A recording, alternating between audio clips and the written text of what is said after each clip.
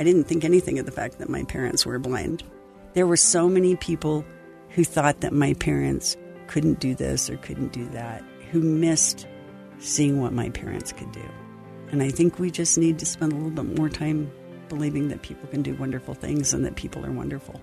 And most of my career has been spent writing about families that people might not see as real or relate to. And I have spent a lot of my career showing that people are not that different, that crisis can happen to anyone and that people can be helped and that we can love each other and take care of each other and reach out to each other.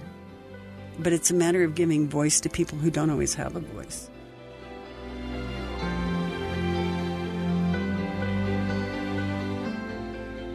I'm Sarah Jane Weaver, editor of the Church News. Welcome to the Church News Podcast. We are taking you on a journey of connection as we discuss news and events of the Church of Jesus Christ of Latter-day Saints.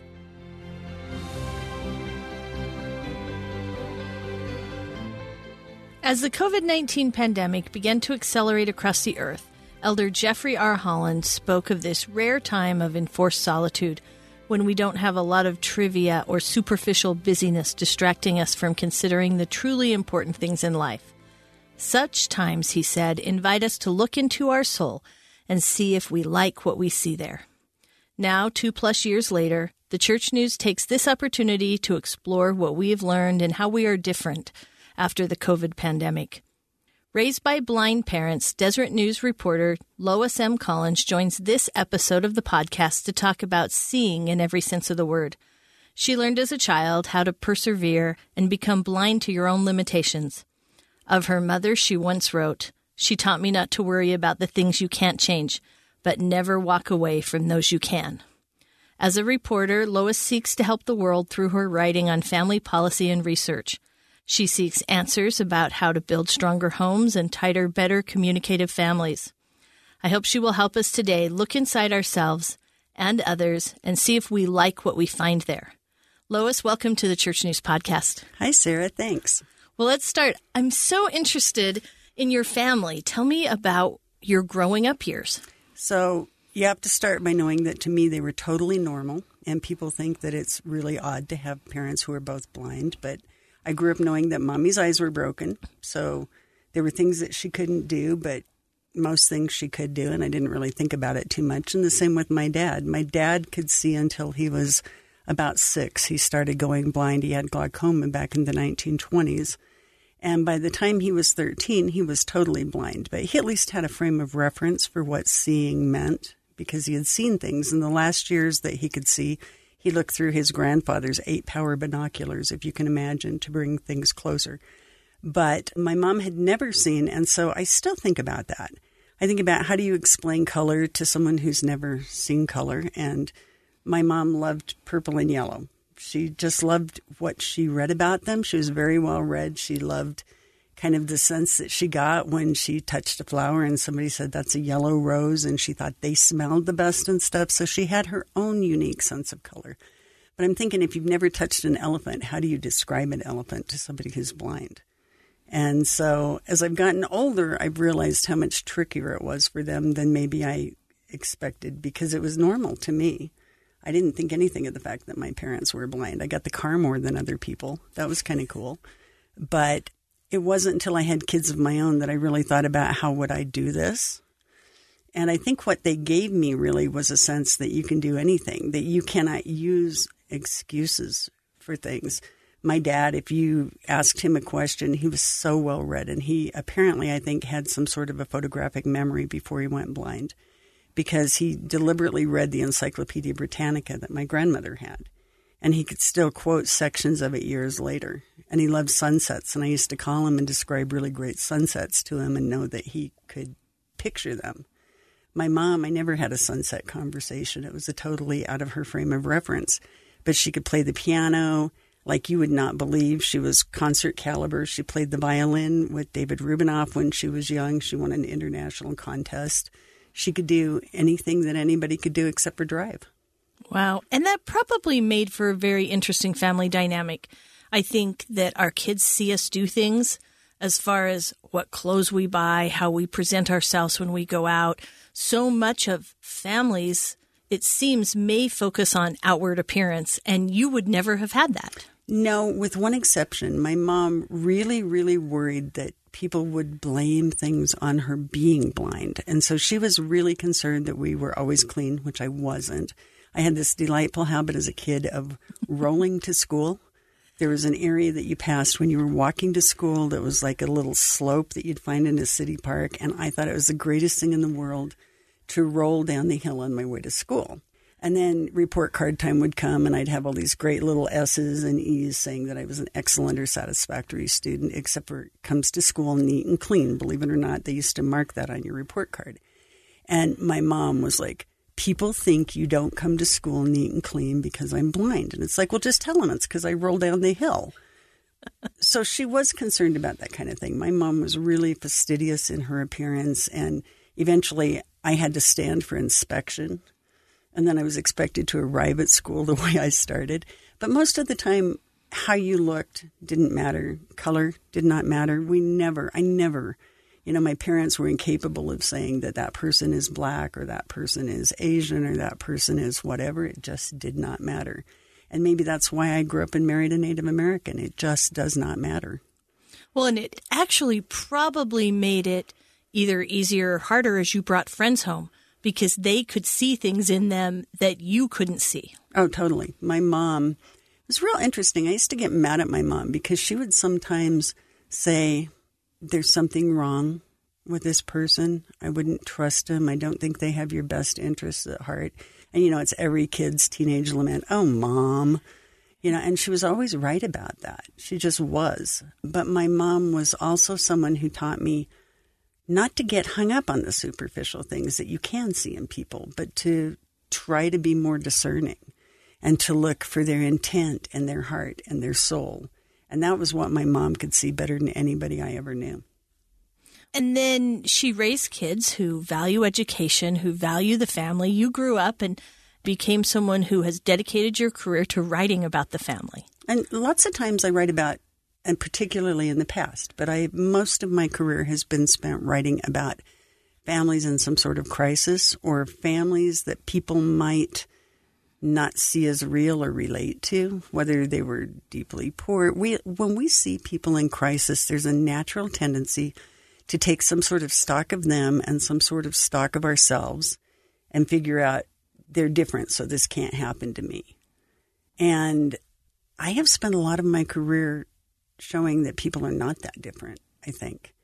That crisis can happen to anyone and that people can be helped and that we can love each other and take care of each other and reach out to each other. And to me, that's always been really important. That's really why I went into journalism, was because I saw people decide what my parents could and couldn't do in their minds. It existed only in their minds.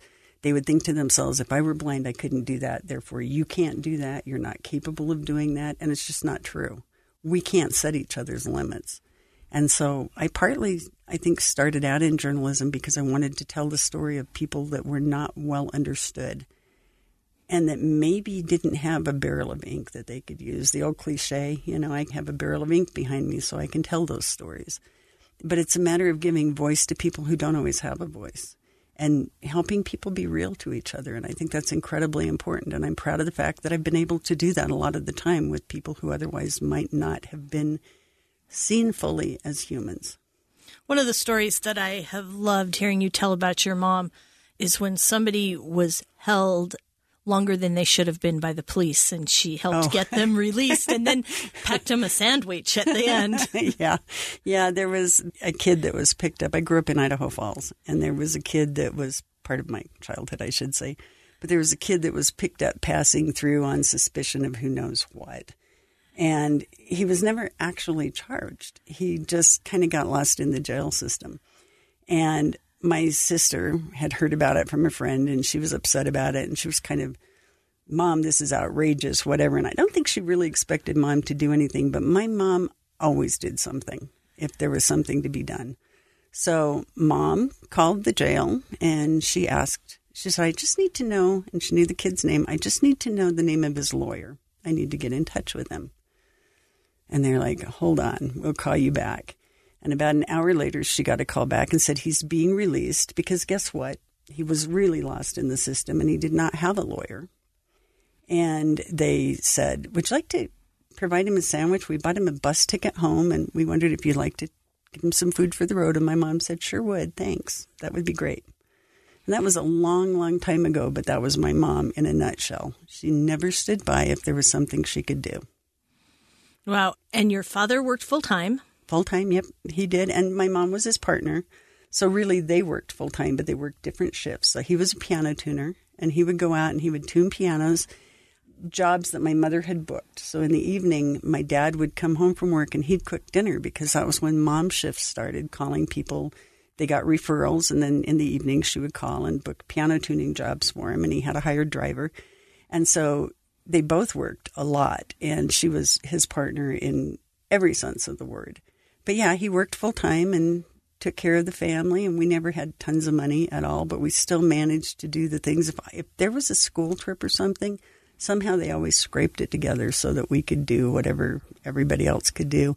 And when I wanted to go to Mexico, I think I was a sophomore in high school, and there was this chance to do this exchange program, and I wanted to go to Mexico, and it would cost some money. And there was no way that was in the budget. So my mom took a paper route, a mobile paper route. Now, mind you, my mom was blind. She used to joke she was the first blind person in the world to have a motor route. I was too young to get the motor route. She was too blind to get the motor route. But between the two of us, we could do the motor route. And it was great. We'd sit side by side in the car and chat every afternoon. And I'd drive up to the mailbox, to the little, place where you put the newspaper, and she'd stuff it in, and we'd chat some more and go on to the next house. And I went to Mexico. Well, now, Lois, most of the guests we have on our Church News podcast are members of the Church of Jesus Christ of Latter-day Saints. You are not. No, I'm not. Talk to us about your faith and what your parents taught you about God. So my parents were very devoted Protestants, and my dad is to me, this is the thing that always really strikes me, is that my dad was the most grateful human being on the face of the earth. I'm going to get to this a little bit roundabout, but my dad was raised mostly by his mom and his stepfather, and his stepfather was not a very nice man. He was an anti-role model. And Dad would say that he always, when he had to make a decision, he would ask himself, what would Pop do? And then he would do the opposite. But he was the most grateful guy you ever met. So when I say my prayers, I've always kind of gone to God like I'm a street thug. Here, Lord, here's my list of demands. I need this and I want that, and give me that, and do this for so-and-so because I said so, kind of thing. And my dad's prayers were always, tell me what I can do for you, Lord, and thank you for all my blessings. And he had this childhood that you would not consider blessed. And yet he married a woman that he loved for 43 years, and he had 4 kids that he adored, and he had all these blessings that he never expected he would have because of his childhood. And so part of what they taught me was that, A, God is always there. And sometimes his answer is no. So when God says no, that's one thing that I've learned myself over the years. But my dad explained it to me once. He said, when God says no to you, there's a reason. And later you will come to see it as one of your greatest blessings. And that has played out in my life multiple times. When I ask, or rather demand, something of God, and he says no, and it doesn't happen, and I always end up grateful for it. Or when I get really hard things, and this is something that I learned from my folks too, you get hard things in your life, and they turn out to be the things that you learn from, and the things that you wouldn't change in your life, that the experiences that you went through that taught you tolerance or patience or kindness or understanding that people have hard lives because you've had hard moments and you've lived them. And if you've never had those, you don't learn those lessons. So I learned that. But I think the main thing that I learned from my parents about God is that he really is wonderful, and that you can count on him, and that you can turn to him in times of trouble, and that prayer is powerful. I learned all those things from my parents, and I have tried really hard to live them.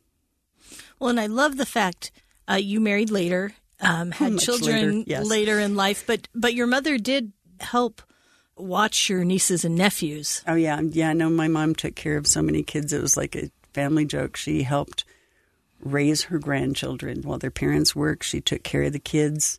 And she used to nag me, actually. It's kind of a funny thing that my mom would say, Lois, when are you going to get married and have kids? And I don't know, I was 36 when I got married, and my kids barely knew her because she was older and she got dementia, and then she died when they were quite young. But when she was younger, and when I was younger, she'd say, when are you going to give me grandchildren? And so one day I went to her house and I took my imaginary grandchildren with me. And I spent the whole time we were reading her mail. I'd go over at least every weekend and read her mail. She and I didn't live in the same town at that point. And I'd read her mail to her and help her sort things and label things and do whatever she needed done. And I spent the whole time in between intermittently saying, Becky, put that down. Bobby, stop that. And at the end of the visit, my mom said, I just love you. And I love your sense of humor. But I don't really care for my imaginary grandchildren, so leave them home. And that's the last I ever heard about having grandchildren. And then when I did get married and I called her and told her I was pregnant, she's like, now this is real, correct? So, yeah. And it seems actually quite hard that someone who is blind would finish their time on Earth with dementia. Yeah, that actually was the one beef I kind of had with God. I have always struggled to kind of understand that. My mom, at the end of her life, she was born blind, and then she became very, very, very hard of hearing. And her hearing impairment was quite severe, and she ended up with hearing aids. And then when she got dementia, she'd fiddle with things, and she didn't quite know what they were. And she was as apt to eat them as put them in her ears. They were just kind of strangers to her. So she did end up with dementia, and I thought that was really hard. But there were really tender, sweet moments in that, too. I decided early on that I was just going to go along for the ride. There were people close to my mom who tried hard to kind of pull her back, like we could just wish it away. Don't you remember? Blah, blah. And it was pointless. So if my mom had played the piano her whole life, and she was fabulous at it, and she had played since she was 5, and at the end of her life, she could still play beautifully. And so in the memory care unit where she was, they would have her play the piano. And sometimes she'd say, oh, these concerts are so grueling. I'm just sorry I made it so big in music. And, those are joyful little funny moments. We have funny moments with both the mom that was and with the mom that was kind of a fake mom. And I loved them both. And I still kind of struggle to know why at the end of her life she had that burden as well. But I also got my very best compliment ever out of it. I had been out of her mind for years. She had probably for 3 years, I was the youngest child, and I was the first one to slip away, which is what happens with Alzheimer's. And one day I was visiting her, and she had no idea who I was. She was just talking to me, and she was always really sweet. And out of the blue, she said, you know who you'd like? You'd like my daughter Lois. She's a keeper. And for just a minute, I was there. And I got a really nice compliment. My mom loved me to the very end. So it's really beautiful. We've talked a lot about your mom. Tell us a little more about your dad and the lessons you learned from him. So my dad I started to say this and I interrupted myself. I go crazy when I talk about my parents because I was so blessed to have the parents I had. But my dad, you never asked him anything unless you really wanted to know the answer because he knew everything. And he was willing to take the time to engage with you and share that knowledge. So one day I asked him how a car clutch worked. And we crawled under the car together and disassembled the clutch so he could show me how a car clutch worked. The boys had to learn to cook and sew. And girls had to learn all the things that the boys had to know about cars. So we were not allowed to use our driver's licenses until we could change a tire, we could check the oil, we could do all those things that you really need to survive. And it was uniform. It was non-gendered. We all just had to learn all of it because who knew what we were going to do with our lives. But one day I asked my dad, and it was just a random question. My mother loved cottage cheese and pineapple. And she's sitting there eating a bowl of cottage cheese and pineapple. And I said, I wonder how they make cottage cheese. And within about 15 minutes, the ingredients were assembled, including the lemon juice to speed up the souring process to make it curdle. And we made cottage cheese. That was just who my dad was. My sister, years later, told me that she remembered really well a time when her balloon popped, and she took it to my dad, and he would not fix it. And she said, I knew he could, he just didn't want to, because Dad could fix anything. He was also someone I would sit on his lap, even as an adult, and watch a sad movie with him, and we'd pass the Kleenexes around, because he was just the most tender-hearted person. Mom was less emotional than my dad by quite a bit. He was a crybaby, and I'm a crybaby, and I got it from him, and I wear it proudly because it's something I got from him. And when you think about your family and the stability and the love and the grace that came from that home, and now you've written about so many other families, what are some of your most memorable articles or the most memorable families that you've written about? So probably one of the families that means the most to me in my entire career is a family that had 4 generations of Huntington's disease. That's one that attacks you physically and it attacks you mentally, and it has been compared in some ways to having a combination of multiple sclerosis and Alzheimer's and Parkinson's at the same time. It's rough. And it hits people differently. So some people are more severely affected or younger when they're affected than others. But this family let me in and let me tell their story. And it was at a time when rules were just changing as far as pre-existing conditions. There were a lot of things that I could explore in the story. It wasn't just a family in crisis trying to figure out, with Huntington's, you don't know you have it. It's lots of people, there are drinking problems and mental illness that people think are drinking problems and mental illness, and it's really Huntington's at the root of it. And so people don't necessarily know until they have their own kids. And each kid has a 50% independent chance of inheriting the Huntington's. So you really don't know. And by the time you find out you have it, you've already had kids and you're wrestling with what their future is going to be and if they're going to have it and that kind of thing. And this family was extremely open about the challenges. But at the time, they were going through a process of some of the younger members of the family were doing some gene testing to see what their future would be. And it was scary. So they let me explore the question of, do you want to know what's that going to do to your ability to get insurance in the future? How are you going to cope with it? What happens with survivor guilt when you find out that you're the kid that doesn't have it and your brothers and sisters do? That kind of thing. It was just a really rich story and a really generous family that I have loved now for 20 years, literally kept track of and loved because they were so generous in sharing their story. There have been so many people who have allowed me to tell stories. There's an older woman that I'm incredibly fond of who I was doing a story about how to grow old well. And there's an art to it. And part of the art, I'll give you the 30-second version of the art to growing well. So one thing I've learned is that you have to stay engaged, but you also have to have friends of all ages because your friends die. As people live a normal, long lifespan, people die. And you want to be engaged and you want to stay active. And you frankly want somebody who's willing to pick you up and take you to lunch once in a while.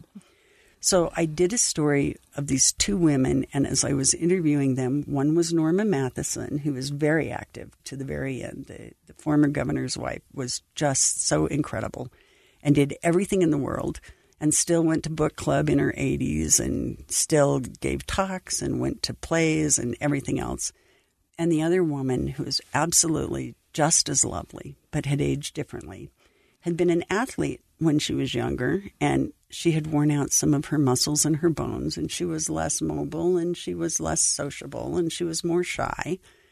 And she spent a good portion of her old age coloring.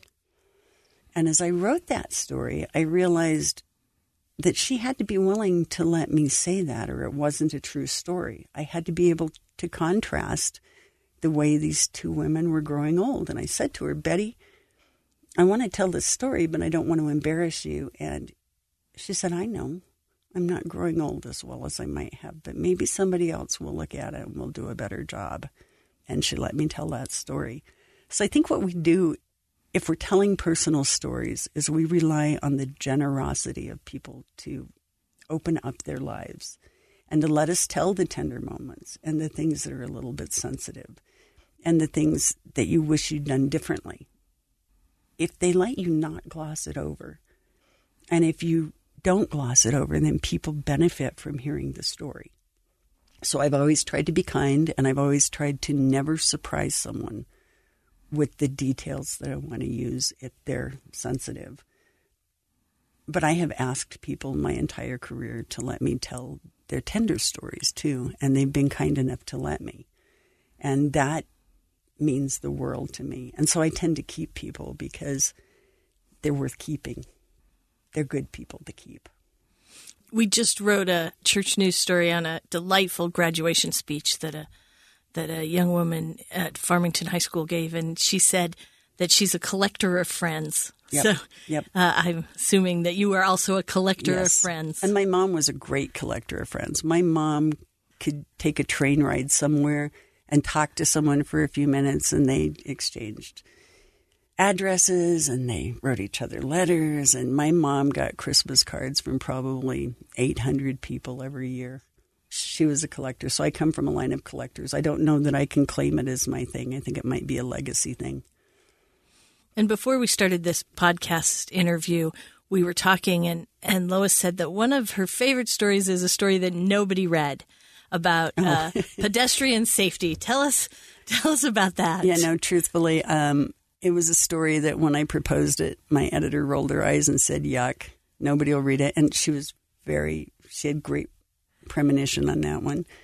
And we have a real pedestrian safety problem here. And it's not all the pedestrians' fault, and it's not all the driver's fault either. It's just not. People are not aware of how limited visibility is at certain times of day.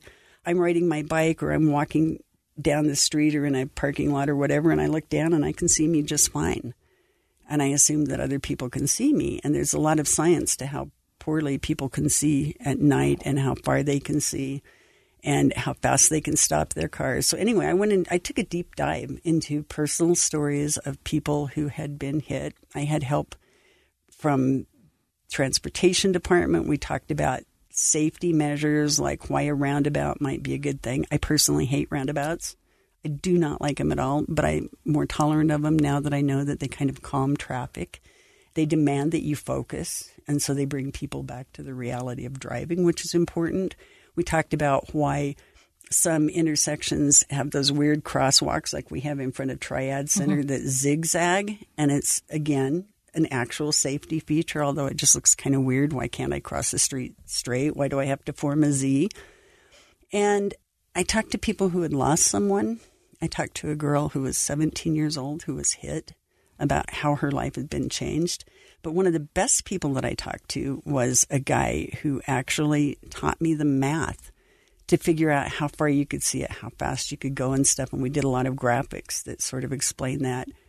And then the Utah Anti-Fatalities Group, and I'm blanking on their name because I'm talking too much and thinking too little, actually did a video that showed people emerging from the dark. And if everybody saw that video, people would be much more careful as pedestrians and as drivers, because you're looking down the street and you think you're seeing a little reflector on a sign or something, and suddenly it emerges right in front of you, 2 car lengths away, and it's a human being. And when you see that, that stops you. So I was really proud of that article, because I think that the 7 people who read that article, 4 of them were in my family, actually learned something. And I got I got a handful of emails from the 7 people who read it who said, wow, I had no idea, and I'm going to pay attention to that. So it's kind of a classic starfish on the beach. You can't save all the starfish, but you can save the one that you're tossing in the water. I like to think that maybe we saved 4 or 5 starfish, but I am really proud of that article.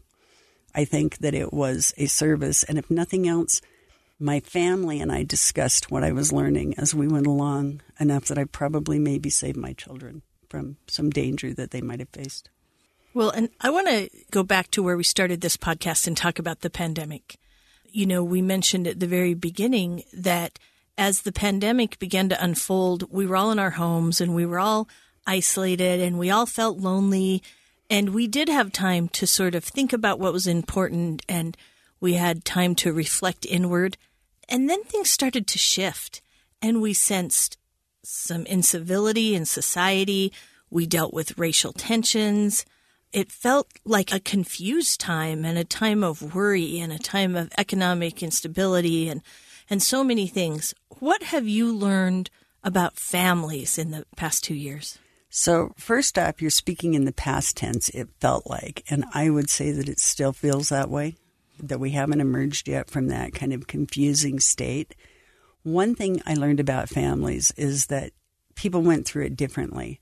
But a lot of families really did enjoy reconnecting in a way that they hadn't been able to. So there were a lot of families that spent some time together, that went for walks, that paid closer attention. Parents paid closer attention to their kids' schoolwork and to their concerns, and they had more time together. They had less commutes. So there was a real plus side for some families. And there were some families that felt wildly isolated. And they could all be home together even and still ride the pandemic out differently. So one thing that I've learned about families, and it wasn't necessarily from the pandemic, but I think that the pandemic pointed out the importance, is that one of the best ways to really know what's going on in your kid's life is to have side-by-side conversations where it's not a formal conversation, but where you're cooking dinner together or making lunch together, or you're sitting side-by-side in the car and you're just talking, and it doesn't feel like you're grilling your kid. And the kid doesn't feel threatened. Even the lack of eye contact is a little bit good in these kinds of conversations. And you can learn things about each other that are monumental through these casual doing things together conversation. And that is something that I think that the pandemic increased. More families had those kinds of conversations where they were maybe cleaning the house together or setting up a little area to study or whatever. So those were good things. I think the pandemic itself, because people were so contentiously divided in terms of things like masks or in terms of things like whether vaccinations were a good idea, I think we sort of set aside some respect for public health and for other things.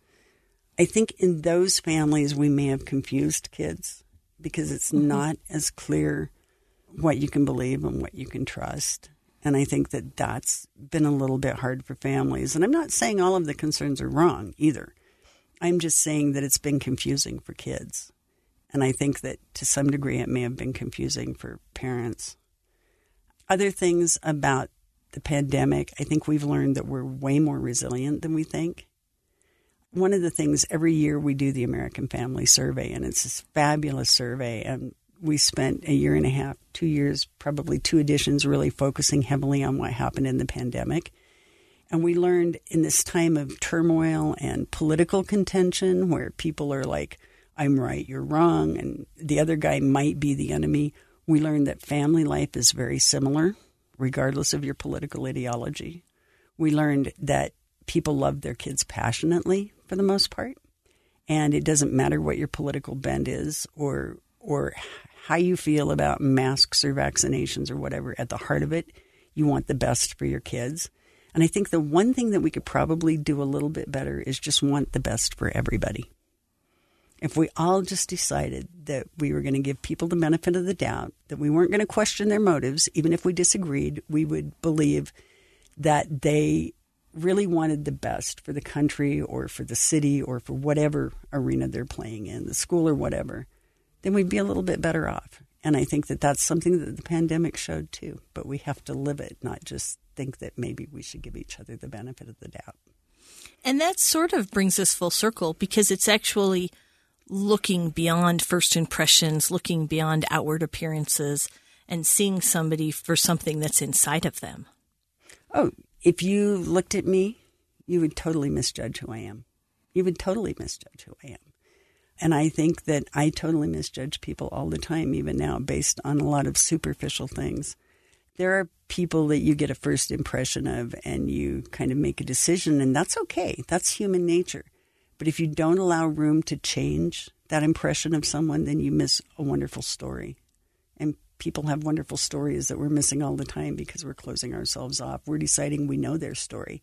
There were so many people who thought that my parents couldn't do this or couldn't do that, who missed seeing what my parents could do. And I think we just need to spend a little bit more time believing that people can do wonderful things and that people are wonderful. And that brings us to where we always end our podcasts. We end with the same question, and we always give our guests the last word. So I'm going to turn the microphone over to you and have you answer the question, what do you know now? And so, Lois, what do you know now that you learned from your parents? I know that I can make a difference one person at a time. I know that God is real and he's wonderful, and he loves me even when I mess up. And maybe he loves me a little more because I need it when I mess up. And I know that life cannot be scripted, that you can have all sorts of plans for how things are going to go and what you're going to do and what you're going to accept and not accept and who you're going to love and who you're not going to love and all these things. And there really is no script. Life happens. And if you roll with it, if you're resilient, then everything that you would have in your script considered a misstep turns out to be a great part of the journey. I learned that. I learned that from my parents, but I also learned that from the life that they gave me and the foundation they gave me. So I guess my last word is, it's a pretty great world. And every day I'm surrounded by wonderful people, many of whom I disagree with politically.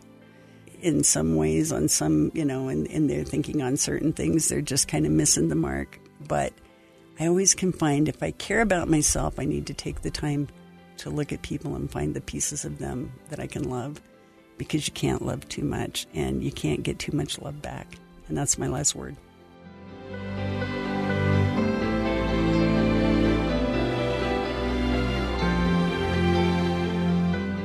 You have been listening to the Church News Podcast. I'm your host, Church News editor Sarah Jane Weaver.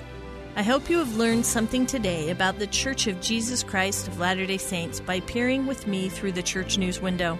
Please remember to subscribe to this podcast, and if you enjoyed the messages we shared today, please make sure you share the podcast with others. Thanks to our guests, to my producer, Kellyanne Halverson, and others who make this podcast possible. Join us every week for a new episode. Find us on your favorite podcasting channel or with other news and updates about the church on thechurchnews.com.